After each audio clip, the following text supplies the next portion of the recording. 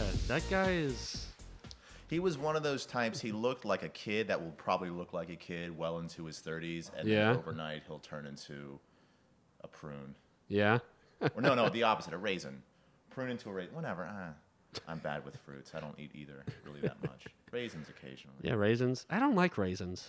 I don't eat them as just Yeah. a box. Get the mic up. Get the mic up on your mouth. Mic up a little bit. Yeah. I don't eat raisins quite that much anymore by themselves. Raisins in bread, raisins in bagels, raisins in any kind of pastry make me extraordinarily happy. It's a texture I appreciate in granola. Yeah. It's a little bit more of a soft jam alongside all that hard stubble. However, just by itself as a solo act, I don't believe it works. It's like when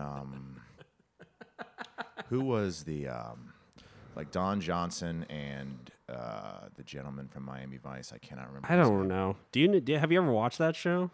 I've watched it occasionally on reruns. Oh, really? As some sort of sociological interest, I've watched it occasionally as a snapshot into the pop culture of the time. Yeah. I'm gonna need to remember that fucker's name soon. God damn it! I don't know anything about him. Has he done anything else?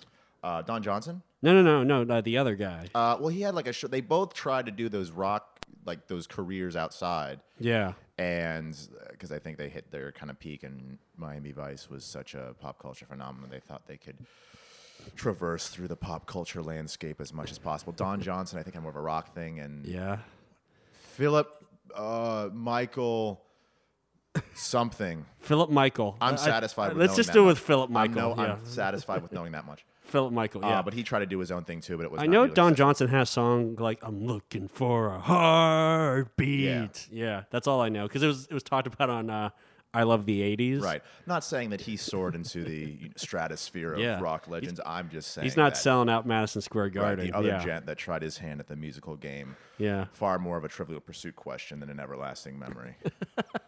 Are you good at Trivial Pursuit? I feel like you'd be really good at Trivial Pursuit. If it's a specific Trivial Pursuit game, if you just give me the wide overall Trivial Pursuit, there's sports and things that I just have absolutely no idea. Like if you go like the entertainment, the pop culture, occasionally some history and maybe some geography. Yeah. I'll, give a pretty good go at it. Science, I'm terrible, kind of over my head. Yeah. But it's kind of weird that, as a male, traditionally we're supposed to know about sports, and in case of an emergency in a conversation, that's the go-to lever to pull. Yeah. But looking at both the science and the sports questions on the Trivial Pursuit, I would much gladly go for science. And I hated science so much in high school. It was my least favorite subject. I hated math in school. I got to a point in math where I feel like I was able to just stop. I remember there was a very specific point when I was in honors pre-calc in 11th grade where I can't remember what the lesson was, but I just do remember the sensation that I can't learn any more math. My mind has is absorbed as much math, and ever since that one point, everything else was a struggle. And I struggled the rest of that year, and I just barely passed. And then I realized, okay, is this high school this or was high school? Yeah. Okay. And I was able to, because I took honors classes to the point I didn't have to take one senior year. That was the goal. If I just get through this one honors pre-calc, then I'll be able to get to senior year. No more math. Yeah. And potentially no more math for the duration of college too, because unfortunately did not work because you needed some sort of quantitative reasoning. And I initially took logic, but then I got a girlfriend and I stopped going to class. And you just hung out with her the entire time. time. And then you'd be like, Zach, don't go to math class. You don't need that. You just need to hang out with me. Honestly, it wasn't even as if I had a Jiminy Cricket. I was just so euphoric at the time that I just didn't even think logic, whatever. There are more important things going on in my life right now. Yeah, than math. I'm in cloud nine even if I failed that class, but I withdrew. Yeah. I withdrew from my math class too. I just did not care. Math is very, very important, but I have resolved myself to leave it to professionals. Yes. I'm going to rely on people much smarter than me to build bridges, to figure the way into the cosmos, to potentially reverse all of these catastrophic errors we're making as humankind. Yeah. I'm also a little bit trepidatious that people like me who say math is not worth my time are expanding. Us, liberal arts, lazy people are just growing and growing and growing, and the fine arts people are just multiplying exponentially, and the people who really care and can actually do things are going lower and lower and lower, and eventually we're just going to be building bridges out of planks, just like getting huge planks of wood and just plopping on top. Like there's your bridge. Yeah, there's your bridge. Is it going to break? Well, knowing me, how lazy I am, if you just lean on the left side really hard, you should be able to make it. Yeah. No Don't promises. drive on it. Walk on the one Drive side. on it, yeah. Everything would be like that scene in Sorcerer where the truck is leaning on the side during the middle of the storm. Sorcerer? Yeah, the movie Sorcerer. It's a William Friedkin movie. Oh, yeah, I've heard of that movie. Yeah. It was considered one of the movies that contributed to the death of the new Hollywood in the late 1970s. Oh, really? Yeah, because it wasn't a box office success. He had success with The French Connection and The Exorcist. Yeah. And then that was the movie that unfortunately did not do very well. It had a very, very high budget. And that, coupled with things like Heaven's Gate's the big one, New York, New York, that was the Martin Scorsese one. Yeah. One from the Heart, that was a Francis Ford Coppola one that didn't do very well. It kind of led to those low budget or studios taking on very artsy, very high concept movies as opposed to during the mid 1970s things like Jaws, Star Wars, those big budget blockbuster. Block office movies took off. They were a block office success. There's box office. There's a block office space down the street. I'm sure they have really good rent rates. Yeah. Yeah. But I want We started with Raisins. I don't know if we can get back to Raisins, but we were at Raisins. Yeah. Let me introduce the show. Hello, this is the Alex Kramer program where me, a introverted man, talks to various performers and people in my life. Today, I have with me, probably for like the fourth or fifth time I've asked you to do a podcast of mine. Yeah. You're like one of my go-to people. Yeah. Thankfully, I'm extraordinarily high on talking with myself, and I like the sound of my own voice that I've been willing to do this. Good. I like the sound of your voice. And my availability is such that I have the time. Like, same here. He literally said, "What are you doing tomorrow?" And I can't even lie. Like, I got nothing going on. There's nothing important. Couldn't make anything up. Right. Yeah. My life has nothing of grave consequence. I just like that. I was like, hey, dude, this is like the fourth or fifth time I've asked you this. Do you just want to come in and do my podcast again? You're like, okay. The surroundings seem a little bit more professional. Yeah. I just say a little bit more pronounced. I feel like we have much more of a concerted path to go down.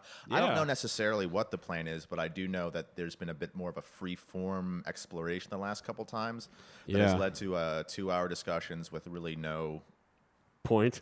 No this isn't going to be a 2-hour discussion. This is going to be a passion. We're on limited time. We're not going to let me talk about the Passion of Christ for 2 hours. Oh, I loved talking about that, though. Yeah. There's a point in that conversation that still makes me laugh.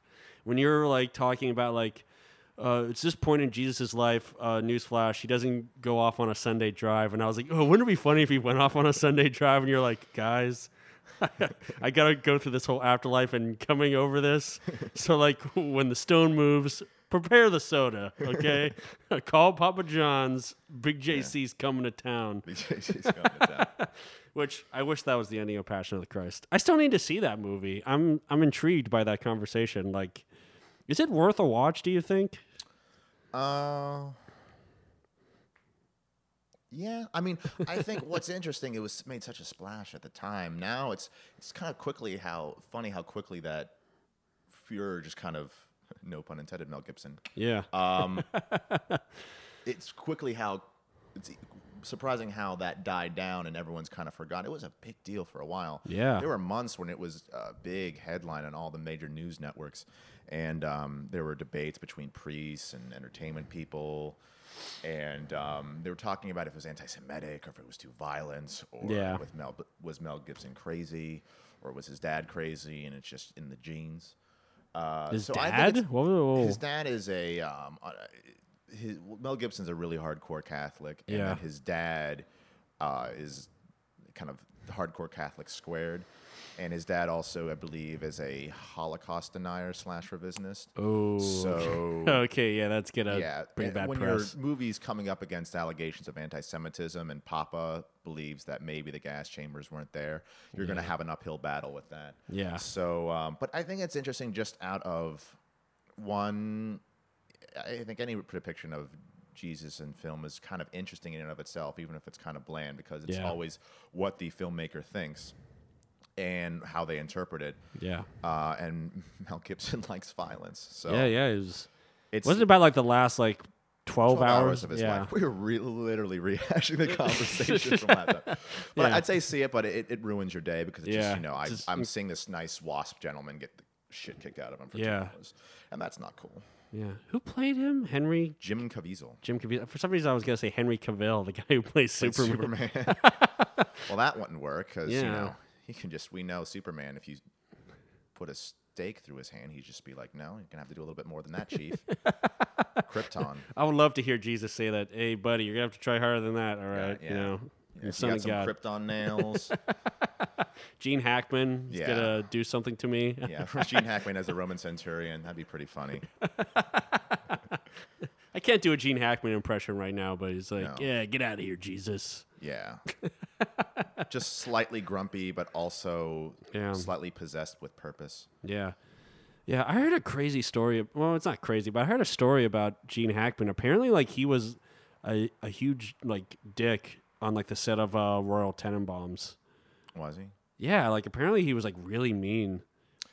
I mean, I've heard a lot of those people who have reached a certain age and then are in these somewhat more independent movies. Yeah. I've heard they've been a little bit more bitter, a little bit more prickish. Burt Reynolds supposedly was the same way on Boogie Nights. Because I think a lot of them, just judging from a couple of stories I've heard, because when these independent movies pick these guys up and they kind of recontextualize them, they go from a period in which they're these extraordinarily high box office figures, and then they go to these very small independent movies. Yeah. In a lot of ways, I guess some people would view them as slumming it and or at a lower totem than other projects they've had in the past, almost as if their glory days have gone behind them. Yeah. Wow. But both times, I mean, they kind of revitalized the career. Both of them were voted or nominated for Best Supporting Actor for Burt Reynolds and Best Actor for Gene Hackman. Yeah. So they can't really complain. Gene Hackman's, I think, retired now. I haven't seen him for a while. He's like 87 years old. Jeez. Yeah. Who knows what he's doing right now? Hopefully breathing.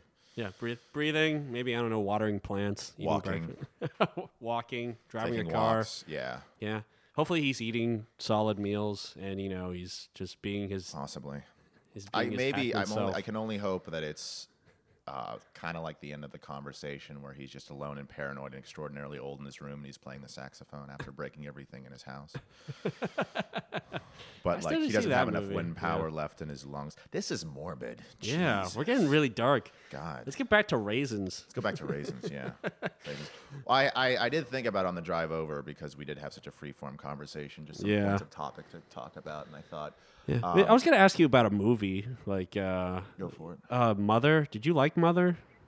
Okay, well, this will transition extraordinarily well in my conversation about how life is with purpose and the whole meaning of life thing. So we'll get into that. Yeah. But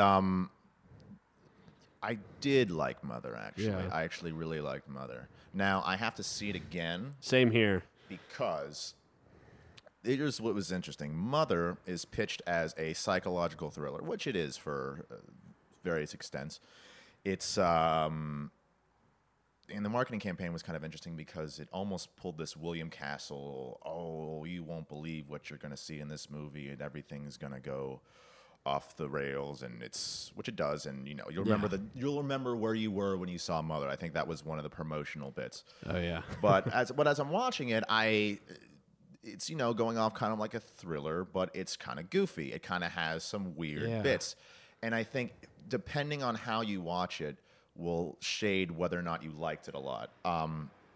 So people who were looking at it as kind of a thriller or maybe some sort of drama, there's a lot of goofy things in there. And the things that, I don't want to say necessarily goofy, but they are, they don't match up. They seem out of place. They seem manufactured, artificial, almost, people have said, nail on the head satire, nail on the head, allegory, which it is extraordinarily strong, heavy-handed allegory. But as I was watching it, like midway through, things start to go a little bit bananas. Yeah. What part are you talking about? Like, is when like that whole party came for when the everyone funeral, just starts to conglomerate at the congregate at the house, and it starts with the funeral, then it all disappears, and then this behavior becomes.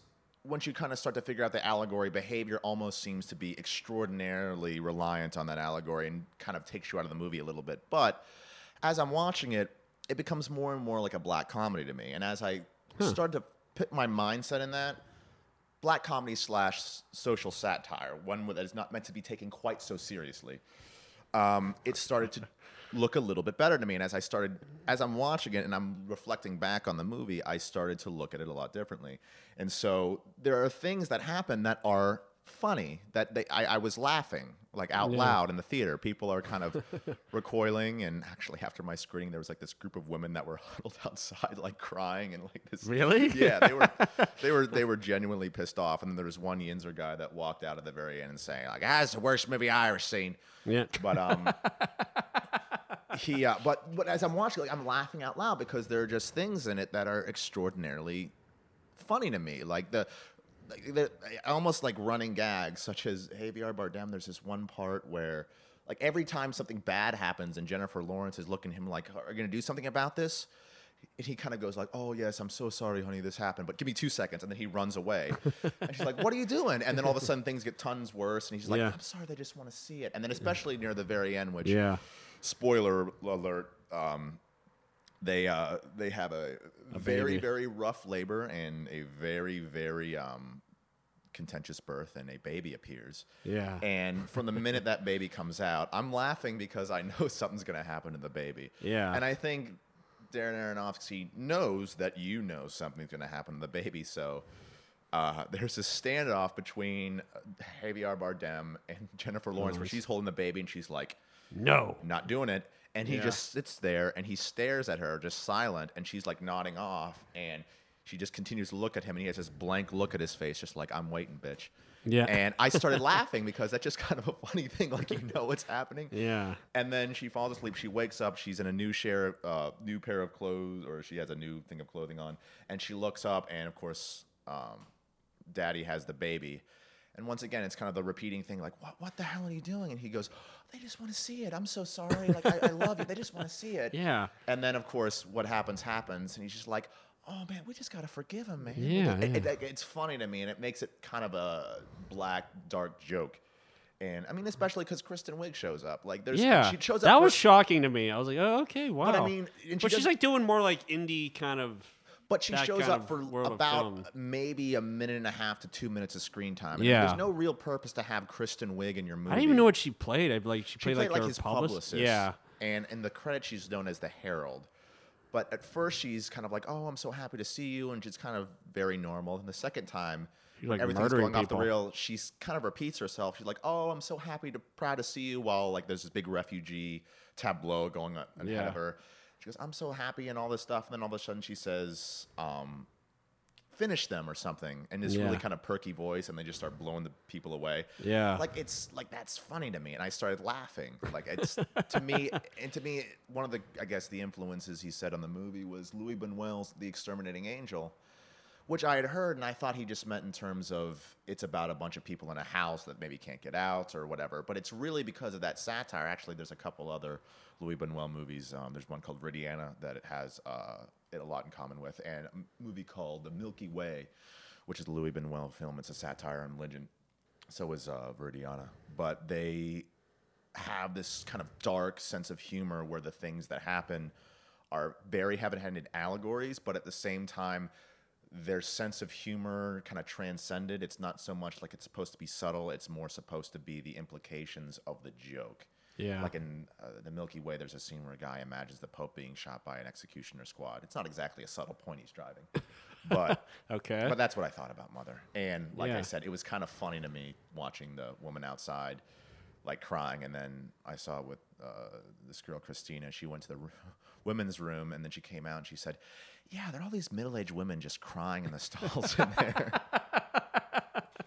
Like, give us a minute. Yeah, and she's like, "I liked it. I just didn't understand why you were laughing the entire time." Yeah. And I was like, come on.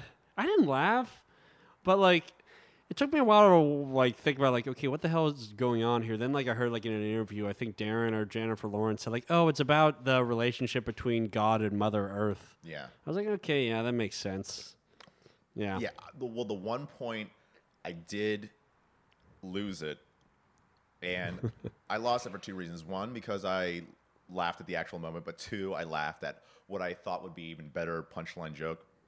So at the very end, once again, spoiler alert, a lot of shit goes wrong, and Jennifer Lawrence is like, all right, fuck you, hoes, I'm blowing the shit up. She goes down into the basement, and she blows the furnace, and everything burns, but Javier Bardem kind of realizes God. And she's all burnt up, and he's carrying her, and she says, who are you? And he goes, I am who I am, which is, a line from the Old Testament. And then he says, I need more from you.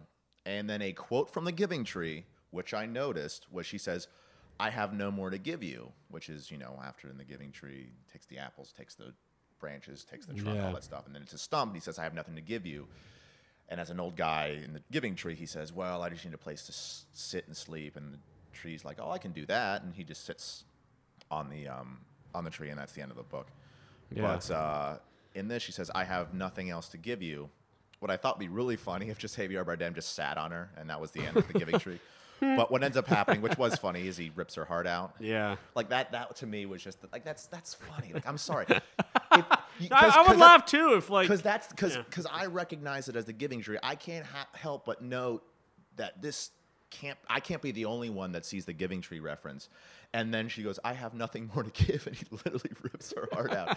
Like, that's funny to me. Like, to me, that's just weird.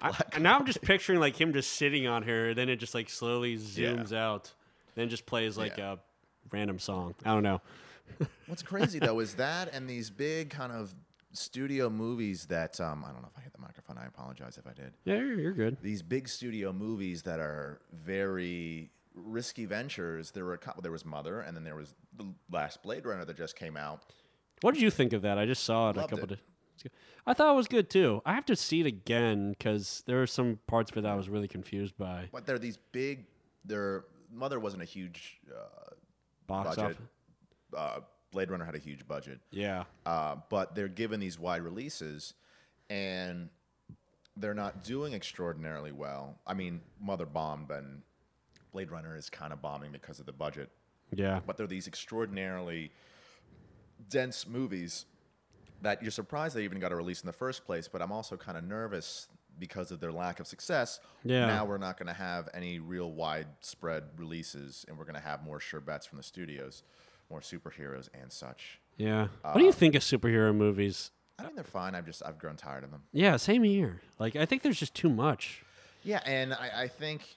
I don't like, really when will America be happy with like the superhero movies? Like, when are they finally going to be like, okay, I'm full, I'm good? When we can fly. When they can fly. When a whole movie theater of people just fly in the air. We're able to mutate into some sort of extrasensory or, supernatural ability, and then we're like, you know what? We don't have to fantasize. We don't need to watch this. I already have it. This allegorical crap, I'm living it, baby. Yeah, I mean, like, people can't do that with other movies. Like, there's no one who watches, like, Mrs. Doubtfire go, like, you know what, I should dress like an elderly British woman to reconnect with my kids. I should do that. Oh, I thought the point of that film was that you should absolutely do that, but go ahead. Go ahead. I don't have any children, but I have, a bunch of really old floral dresses and a makeup kit to mark the occasion whenever I do. I'm just going to self-sabotage my relationship just so I can get to that point where I have an identity crisis and I have to transform into an old British woman. Then you do a montage to Dude Looks Like a Lady. That's not nail on the head filmmaking, is it? Yeah, it is. No. They're like, we don't have any other song we can use for this montage. Yeah. Can't use Summer Breeze by Seals and Croft. That's too slow. It doesn't beat the... It's not going to go with exactly. And Robin Williams playing soccer. Who directed that? Chris Columbus? I think. Yeah, Chris Columbus. Yeah. Like, look, I have a vision for this film.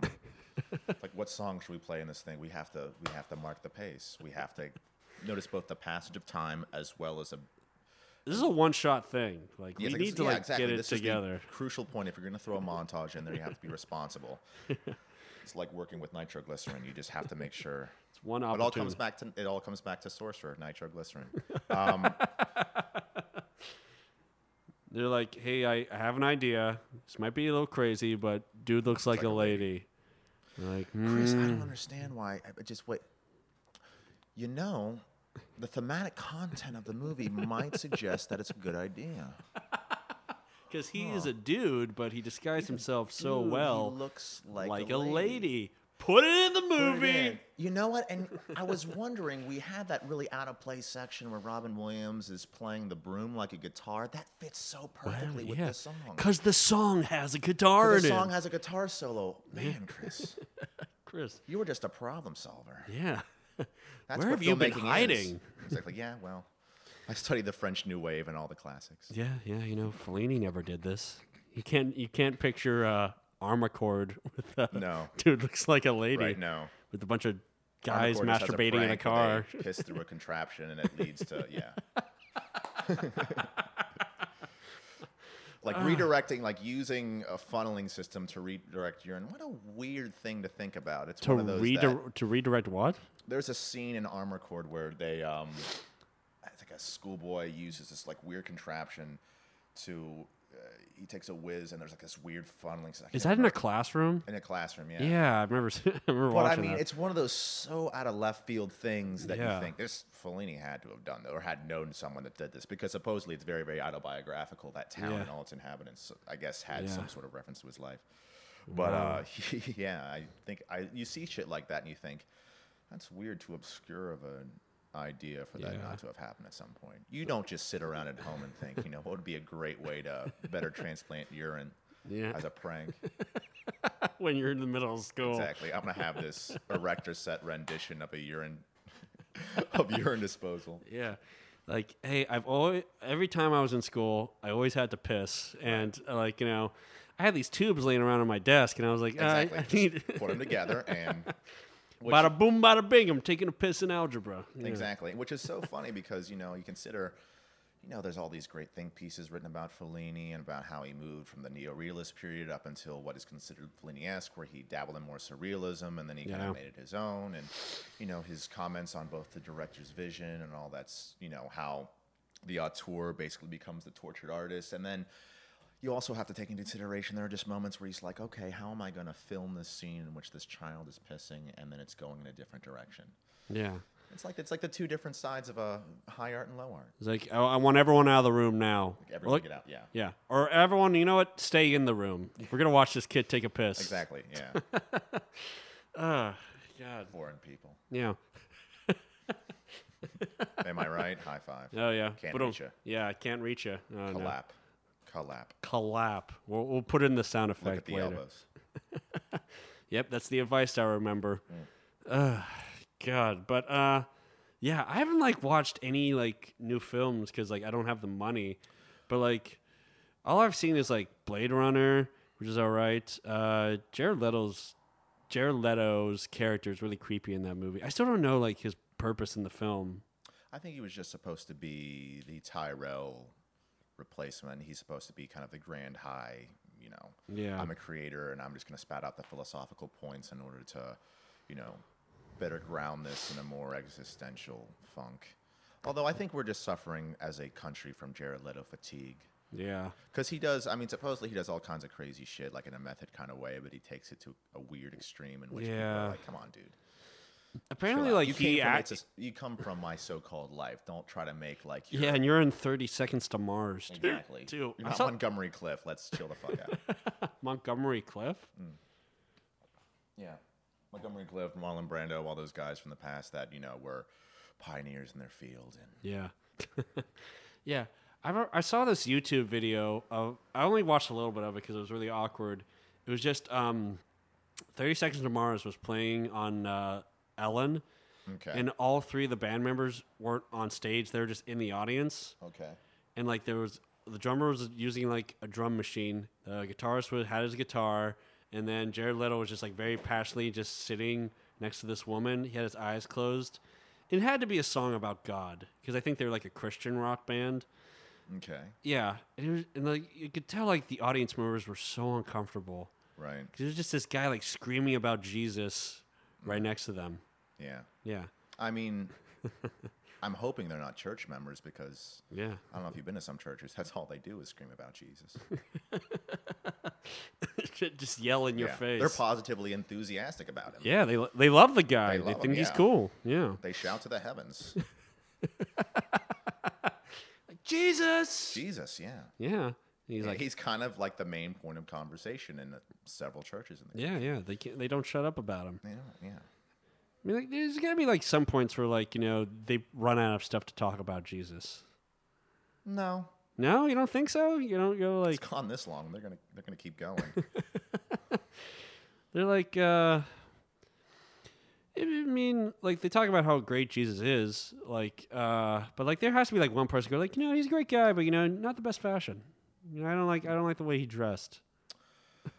Well, it's like it would be hypocritical. It's like whenever Barbra Streisand wants to be for the people, and that at the same time there's aerial photos of her, huge mansion on the shore, and it's Or Al Gore. There's always things going on about Al Gore about how he's in Pittsburgh right now. Al Gore is? Yeah, I was doing a lift shift, and the woman I picked up was like a part of his climate change conference he has. Oh yeah.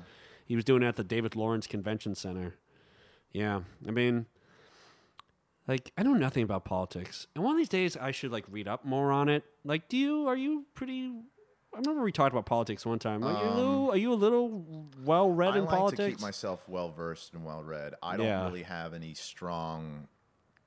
I'm not the type to want to have very strong opinions one way or the other. I like to keep my mind open because I don't.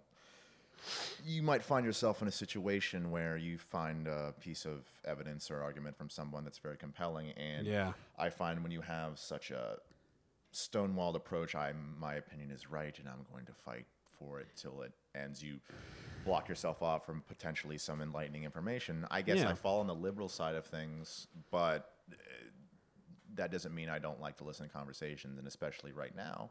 Yeah. Everything's become so polarized, I believe. That like you can't give like an opposite opinion. Right. Yeah. A little bit of listening can do you some good. Yeah. Like, I guess I fall on the liberal side too, but like I don't follow politics that much.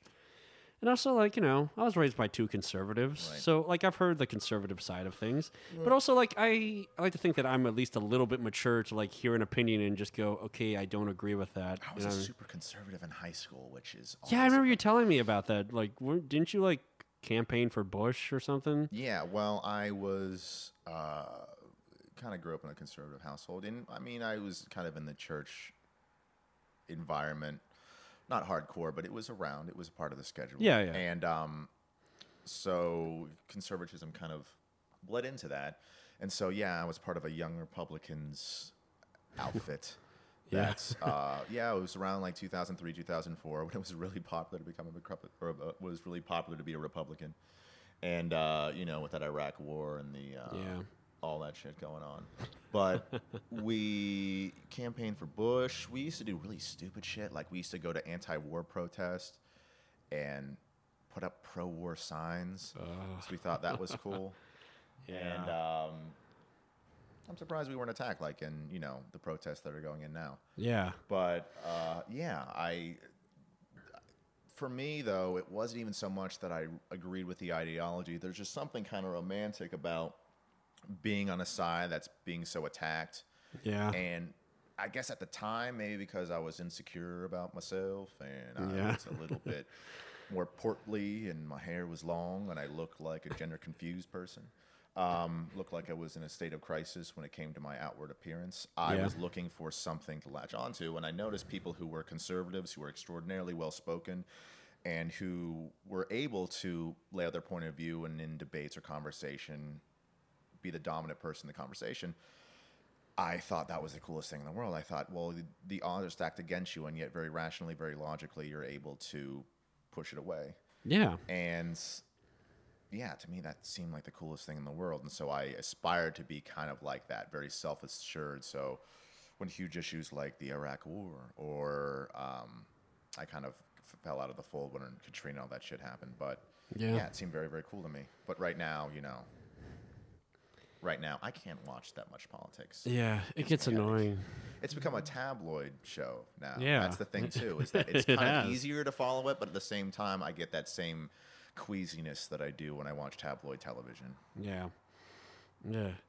I completely agree. Sometimes it's just like you hear certain stories and you just go like, fuck, this is what people are talking about? Like, this is news now? Right. Yeah. Well, I was thinking about, because right after Trump got elected, there was that spats that there was the thing where Mike Pence went to Hamilton and the Hamilton cast were nervous, and they gave them the, welcome, but we're nervous because we know how you feel about the gays. And then Trump fired back on Twitter. And I remember at the time thinking, man, this is crazy that this is happening. Yeah. Lo and behold, what I realized, that was the base of Mount Saint bullshit, because everything else after that has just been week after week of just craziness. Something new is just coming up, like all the different stuff you hear, like about like that Republican senator who was anti-abortion, had that mistress he told to get an abortion. Like you just hear like crazy stuff on both sides. Right. You just go like, oh shit, this is just never ending. Yeah. Fuck. Yeah. Headache inducing. God, we always just go into like the most morbid subjects. We do. Yeah. I mean, we were at Jesus for a second. Yeah, we were at Jesus. I mean, like, we were right there, and then it just went into a different way. I completely forget, even though it just happened a few minutes ago, how we transitioned. I don't know how the transition to Al Gore happened, but that's where he moved, and you were talking about having the lift. I picked a lady up, and God. Oh, man. I mean, I'm glad we resolved that issue, whatever that was. Yeah. We talked about it. We got it off our chest, and maybe we're better. Maybe we're better people. I don't know. My posture in this chair has slumped down significantly. I don't know if that's a sign of confidence. You're relaxed. Maybe. Yeah. I'm slouching in my chair, and I got my microphone at my mouth. Or you're taking the dominant position, and I'm lowering myself because you're reigning over me. Well, I'm the host, so I guess I have to be dominant. I don't know. I don't know the rules. Yes, you are the host, but I'm also your guest. Yeah. Damn it. Yeah. Let's just be on the same level. Why do we have to top one another? I'm also nervous about doing something to the microphone. Yeah. Because... yeah, eating it or like hitting it with your face. I only had a very small turkey wrap before I came here. I'm not going to lie. I could have gone with a side dish. Just the turkey wrap? You didn't get a side? Well, I was at Dunkin' Donuts, so I had these wake-up wraps that your are very favorite. Small. It's my favorite. Yeah. Yeah, I don't have a lot of money, but like we're getting like work on our house done, and like the guy was working on it was doing pretty good by himself, and I was just sitting there, so I took my dog for a walk. That was all right. Then I just went to Subway by myself. And, like, I'm fine now eating at a restaurant by myself. Even though Subway's not a restaurant, it's just a... That's a restaurant. Yeah, would you call it that? Yeah. Yeah, okay, yeah. Eat fresh. And it was fresh, hopefully. But I just sat there by myself, and it was just, it was fine. There was one, doctor who, was behind me, and he was on his phone the entire time. And I remember he got there... and I just remember he was on the phone with someone he was working with. I'm assuming that's who he was talking to. And the old lady behind the counter, she was like, "Oh, what can I get for you?" And he was like, "Yo, yeah, 6-inch Italian BMT." And one said, "You can get half off if you order a foot long." He's like, "Really? I'm not paying for it." You hear that, man? I'm not paying for it. It was on the business expense, I guess. I guess, yeah. I didn't know he was a doctor. Was he still rocking the stethoscope? He was rocking. Yeah, he had the stethoscope. He was holding it like a microphone. Gotcha. He was like, "Hey, what up? I'm a doctor, baby." Yeah. Doctoring it up. No, but he had the scrubs on. 1, 2, check. Palpitation. What? How? Who? I mean, perks are cool, but who gets enthusiastic about putting a $5 Subway foot long on your expense account? I have no idea. Like, if you want to put it as something on your expense account, go crazy. Go to a steakhouse. Go order something expensive. Get it like an expensive bottle of wine. Get that shark fin soup. It's totally irrelevant to why you would want to cut off. Would you ever eat shark? Like, I was watching. I just watched the Meyerowitz stories. I heard that was good. Yeah, it was pretty good. Like in one of the first scenes, they're eating shark soup. I was like, I wonder what that would taste like. It would just taste like meat, like seafood. Or I don't know. I guess the shark fin really has no taste. I haven't tasted it. I remember I watched a documentary which was meant to employ sympathy towards animals that are less fortunate because they're eaten. However, they talked about shark fin soup. It's a really expensive delicacy, but it really only affects the texture of the soup. The taste is kind of negotiable. Yeah. What's really the big thing is, I guess, it's a sign of nobility, the fact that it costs a lot of money. Yeah. And it is, very rarely served. That's kind of a big deal. You have to go to like a particular place to get your shark. Right. Like someone getting really excited about shark. Right. Like it's my favorite meal. I like to eat shark. Some people collect magic cards. Some people eat shark fin soup. There are plenty of ways to show that you are superior in your field. Yeah. See, like, would you be comfortable being rich? Like being like a billionaire? Would you be comfortable with that lifestyle?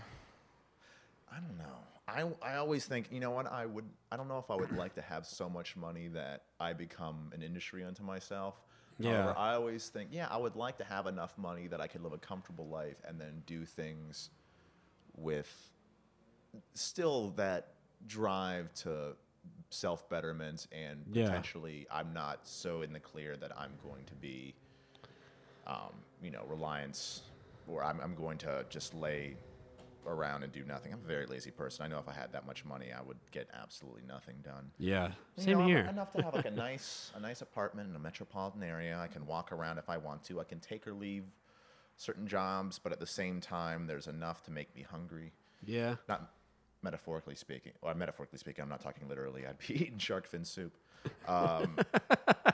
You have like barrels of shark fin soup in your barrels. I go to Costco. I get the full apocalypse kit. Where's the shark fin soup? It's like, dude, that way. That way. Yeah, we're having a sale on it. Right. 2 it's barrels. Right next to the Kirkland teas.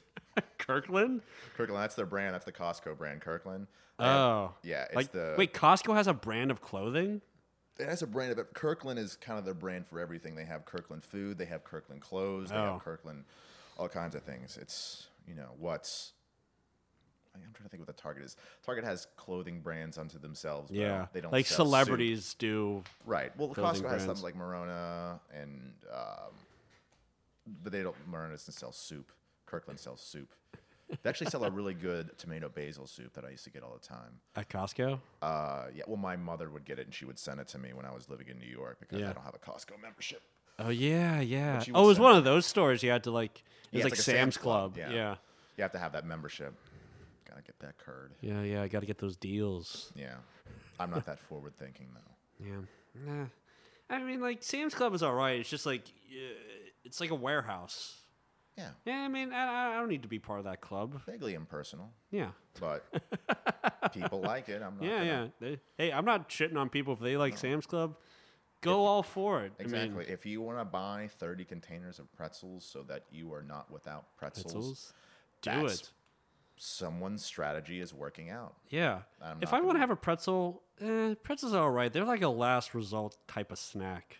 Yeah. Yeah, it's nothing exciting. But you're kind of comforted that they're there, because if nothing else, like you feel lonely and sad. If you go to a dinner and they're serving something that's absolutely atrocious, you can at least kind of go over to the container of pretzels and start nomming those. I'm going to be okay. I'm going to survive this without anyone listening to my stomach growling. Yeah. It's always nice.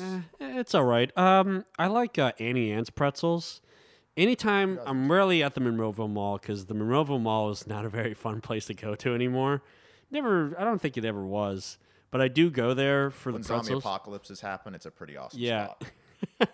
When zombies are eating your flesh, it's a great place. Yeah. When the dead rise, Monroeville is your one-stop shop. I think they're doing Giorgio Romero. They are. I might go over there whenever this is over. They're playing Martin at 9:45. Oh, yeah. My brother was telling me about that. What's you were saying something about the Monroeville Mall, and it's no longer the fun place to be. Yeah, it's just depressing. I mean, there's been terrible stuff that's happened there, but like anytime I've gone there, I don't even remember the reasons I've gone there. Just every time I've walked through there, it's just like no one seems happy to be there. It's very deserted. I haven't been there, I think, since I first moved to Pittsburgh, which is going on near 20 years ago. So is it just because there's been commerce built up around it, it no longer has the same amount of pull? Has it kind of become one of those the other mall? Yeah, that could be it too. And also like the shootings that happened there in the past couple years. I forgot about that. Yeah, and it's just I don't know. Monroeville's, I mean, I live there still, but like, yeah, Monroeville's not like it's just a suburban town to me. There's nothing to do in Monroeville. There's nothing to do in Monroeville except for like eat. It has like all the chain restaurants. If you want to eat and you live in Monroeville, you're set for life. Like 2 thumbs up.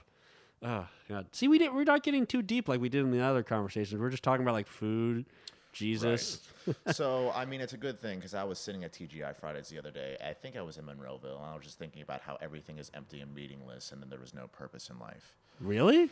Yeah. Like, you were actually thinking that? Well, no. I mean, I figured I'd make that up because we were getting to the superficial stuff, and I thought, man, we just got to get back to how there's this dark void we're staring into. Man. Yeah, there is a dark void. There's a dark void, man, and no matter how much Applebee's samplers you try, it's always going to be there. I haven't been to Applebee's in a really long time. I haven't. Applebee's is a fun place. I don't know they're saying like Applebee's fucking eat here, but you know, just like it's a fun place to get a meal. You when you're Bada boom, bada bing, baby. You have been listening to Unplanned Comedy Pods, a podcast collective. Yeah, they're good folk. I'm sure they have their tight-knit community. The Applebee's. Yeah, they have their strong... They're probably like any other restaurant crew. There's like the bonds that are made with the servers. Absolutely. Yeah. They have the drug addicts that work in the kitchen.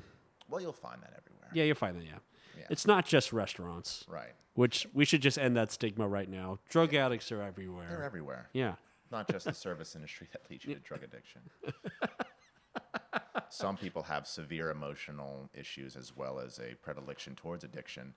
Yeah. It's not trying to cook a steak to mid-well perfectly. Yeah. That doesn't set them off to go on a bender. Probably doesn't hurt the addictive path, but no. It's probably not the sole reason. I've watched Intervention. It's never, at age 11, Katie was unable to get a perfectly grilled salmon, and therefore she spiraled into... She bumped lines every night. She bumped lines. Like, when I was 12, Just say it. Just admit it. I had to close the restaurant, and I didn't get out till 2 o'clock in the morning. And at 12? Wow. You're already on closing duty. Yeah. Well, you start early. Yeah. With both. They don't care about the law. They're like, yeah. No. Oh, yeah.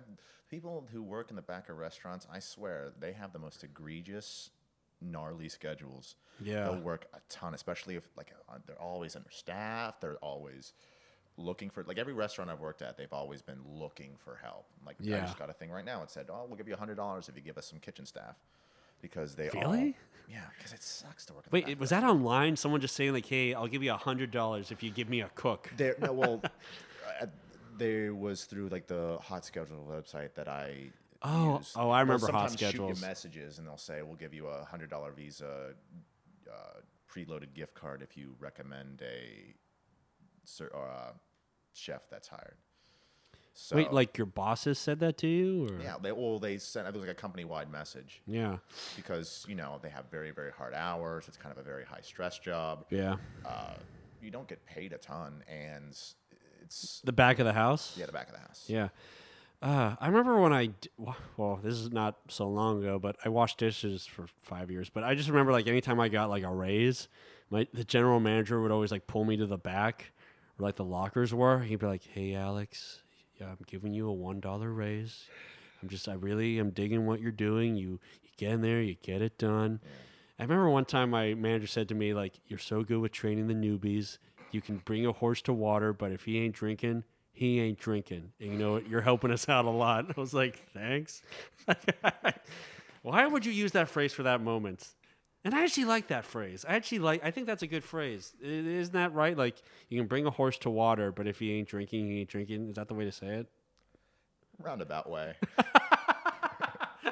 I don't remember. I just remember that I like it. That sounds like more of a regionalism interpretation.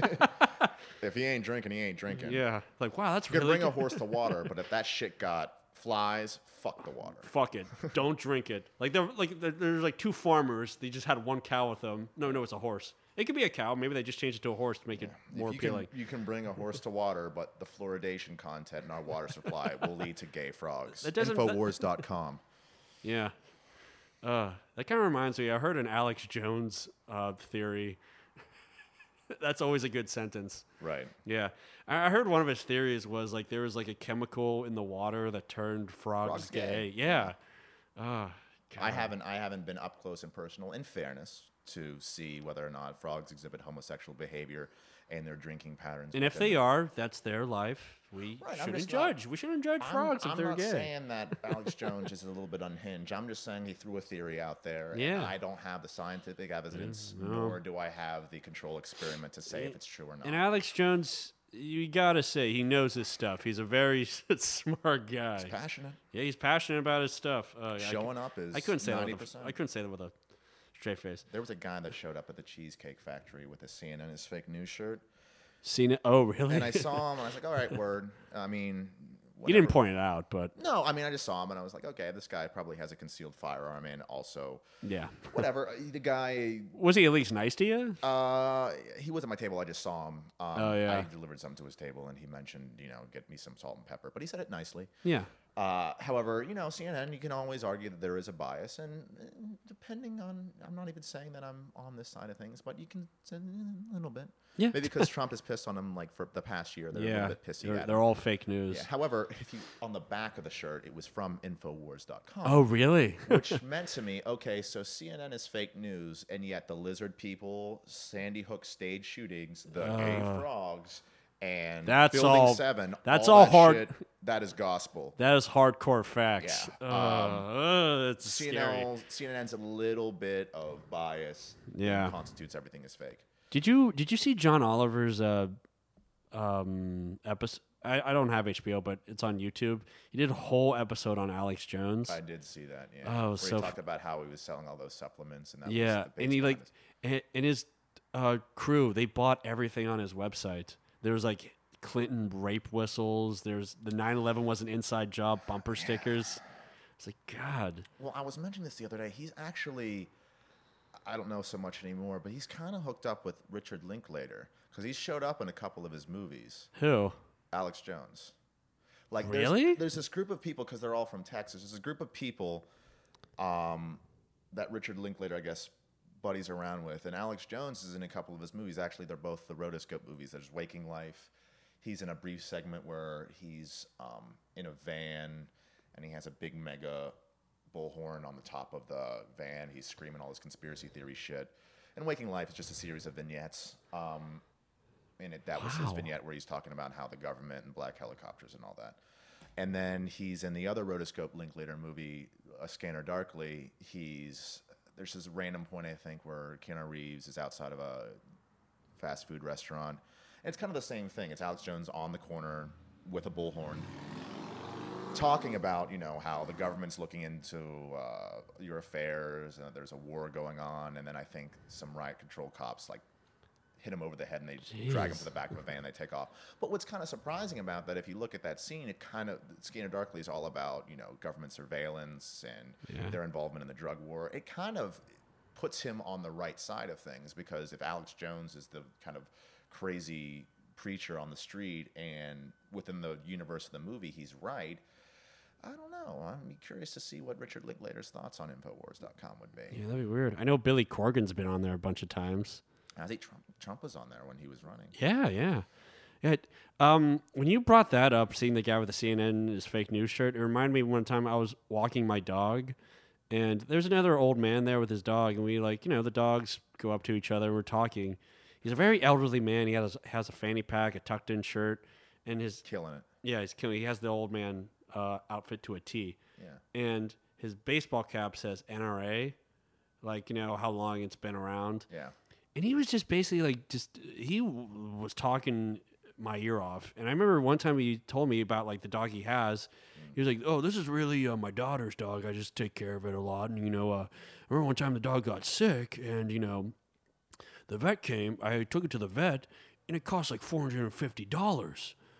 And that really, he was talking about how upset how upset that made him. And he's just like, I couldn't pull my gun out of my pants fast enough. And he just ran out of there. And I was like, okay. And I was trying to walk away, but he walked me to my car and just talking to me about how much he loves his dog. I was like, oh, that's sweet. But then I just couldn't, I didn't want to judge you, with the NRA, we have but a relationship that goes far beyond the species difference, but $450.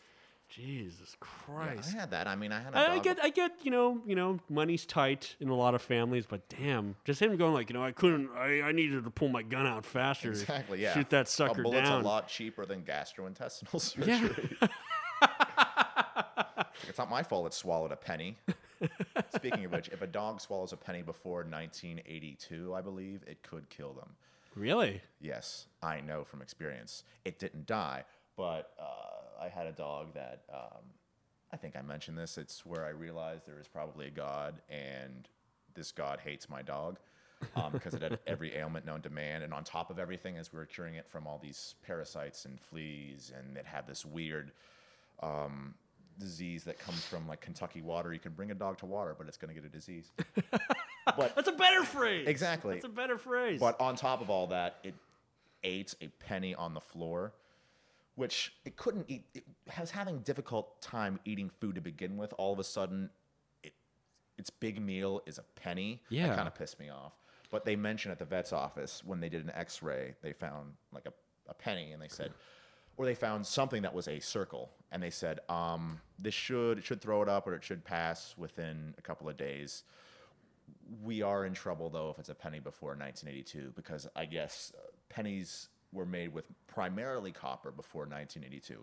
It was more of a, it's more of an alloy or something. It's more of a combination of metals now. But wow. I suppose if a dog ingests too much copper, you got a dead dog. I never knew that. Right, so there was like a couple days we were. That was a fun fact. I'm like going through my change, trying to see the amount of made. Right, amount of Jimmy Carter. Yeah, okay, amount of Jimmy Carter era pennies I had. Oh God. But, yeah. Wow, I never knew that. Yeah, I mean it's one of those. If you live it, that's where you pick up the piece of information. It's not something that just comes out. The chocolate thing. I'm going to read up on pennies. No, right, exactly. You learn it from experience. Right, no one gives you a dog and say, oh, by the way, don't leave old pennies lying around because... it could die. Right, yeah. That's like another good phrase. Don't leave pennies around or your dogs will die horrible deaths. Right. They'll be blamed on you because you left a penny on the floor. Right. And that's the whole phrase. You're out meter money. Blame your dead dog. Yeah, blame your dead dog. I'm sorry I'm getting a ticket. It's just my damn dead dog. I should have shot at $450. Jeez. Yeah, God. Couldn't get that vet in time. I wonder what that guy's doing right now. But, okay. We have to wrap up. I like this. This is just a random conversation. Yeah. This is really comfortable, and I don't know. I enjoyed it. Within the randomness, it did not spiral off into too far of a tangent. I like the tangent, though. I like venting. I like just talking about random stuff. Right. I came here with the intent of finding my place in the universe. I guess I'm going to have to settle with a little bit less, but that's okay. Well, if I did anything for you, that's good enough for me. I consider it a compliment. Yeah, you made me very wary of microphones in my face. I'm going to have a dream about very sensitive audio recording technology. Hey, you can bring a man to a microphone, but if he ain't drinking... Exactly. If he ain't smacking that away from his face, that's money well spent. Yeah. Circuit City, rest in peace. Oh, wait. Why Circuit City? I don't know. I miss Circuit City. There used to be one near my house. Now it's not there anymore. Yeah. Yeah, okay. We're dedicating this episode to Circuit City. All right. Well, thank you so much, Zach, for coming on the podcast again. Peace, love, and soul. Yeah. In a few months, I might ask you to do it again. I'm sure my life will not have changed. Yeah, same with mine. But I can relate. But yeah, thank you for doing it. We should go see a movie again. Yeah. We haven't seen a movie together in a long time. Yeah, we should go see one of them flicks. Yeah, see one of those picture shows. I like to do that. Yeah, see one of those picture shows. One of those picture shows. Yeah. Another movie I just watched that I really dug was Paris, Texas with Harry Dean Stanton. Rest in peace, too. Yeah, that was really off when he died. Yeah, Paris, Texas. Supposedly Kurt Cobain's favorite movie. Yeah, I just learned that, too. Yeah. It's really good. That ending scene when he's talking to his estranged wife. Through the thing. Yeah. I've always meant to do that at a peep show, but I've not done that yet. Like, I've never gone. Oh, that's just so not my scene. Spin around and all of a sudden give some long monologue in which you're just tell the distant. Make up a whole story about their past. You got jealous. All of a sudden they say, like, are you who I think I am? I'm like, no. No. Hi. I'm Zach. I'm not your husband. I'm just weaving a yarn out of... But nice dance. I like the heels. Yeah. Is this really all the small rooms are a hospital, a bedroom, a diner, I guess diners are sexy. You go with what you know. Yeah. Familiarity brings you into If diners turn you on, why am I to judge? I don't care. You got to be brought into that subculture with things you know. You have to have it explained to you. You just don't go dive it in. You don't dive in and just assume. You gotta learn. Throw out an olive branch before, you throw out them titties. Bada boom, bada bing. That doesn't even make sense with titties. Okay, thank you again for doing it. Thanks for listening. Go to unplannedcomedy.com to sign up for classes and check the calendar for shows. There's a lot of great shows here. And also check out the podcasts on here. There's a bunch of good podcasts on here like Food Weirdos, In Tune, and a podcast I have been on. I think it was episode 5 where I talked about BoJack Horseman. And Gary Teitelbaum's I heard is very good. There's just a ton you can check out. Go on there, see live comedy, Unplanned, all the other theaters. Check out the other podcasts. Thank you very much for listening. And for the love of God, take it easy.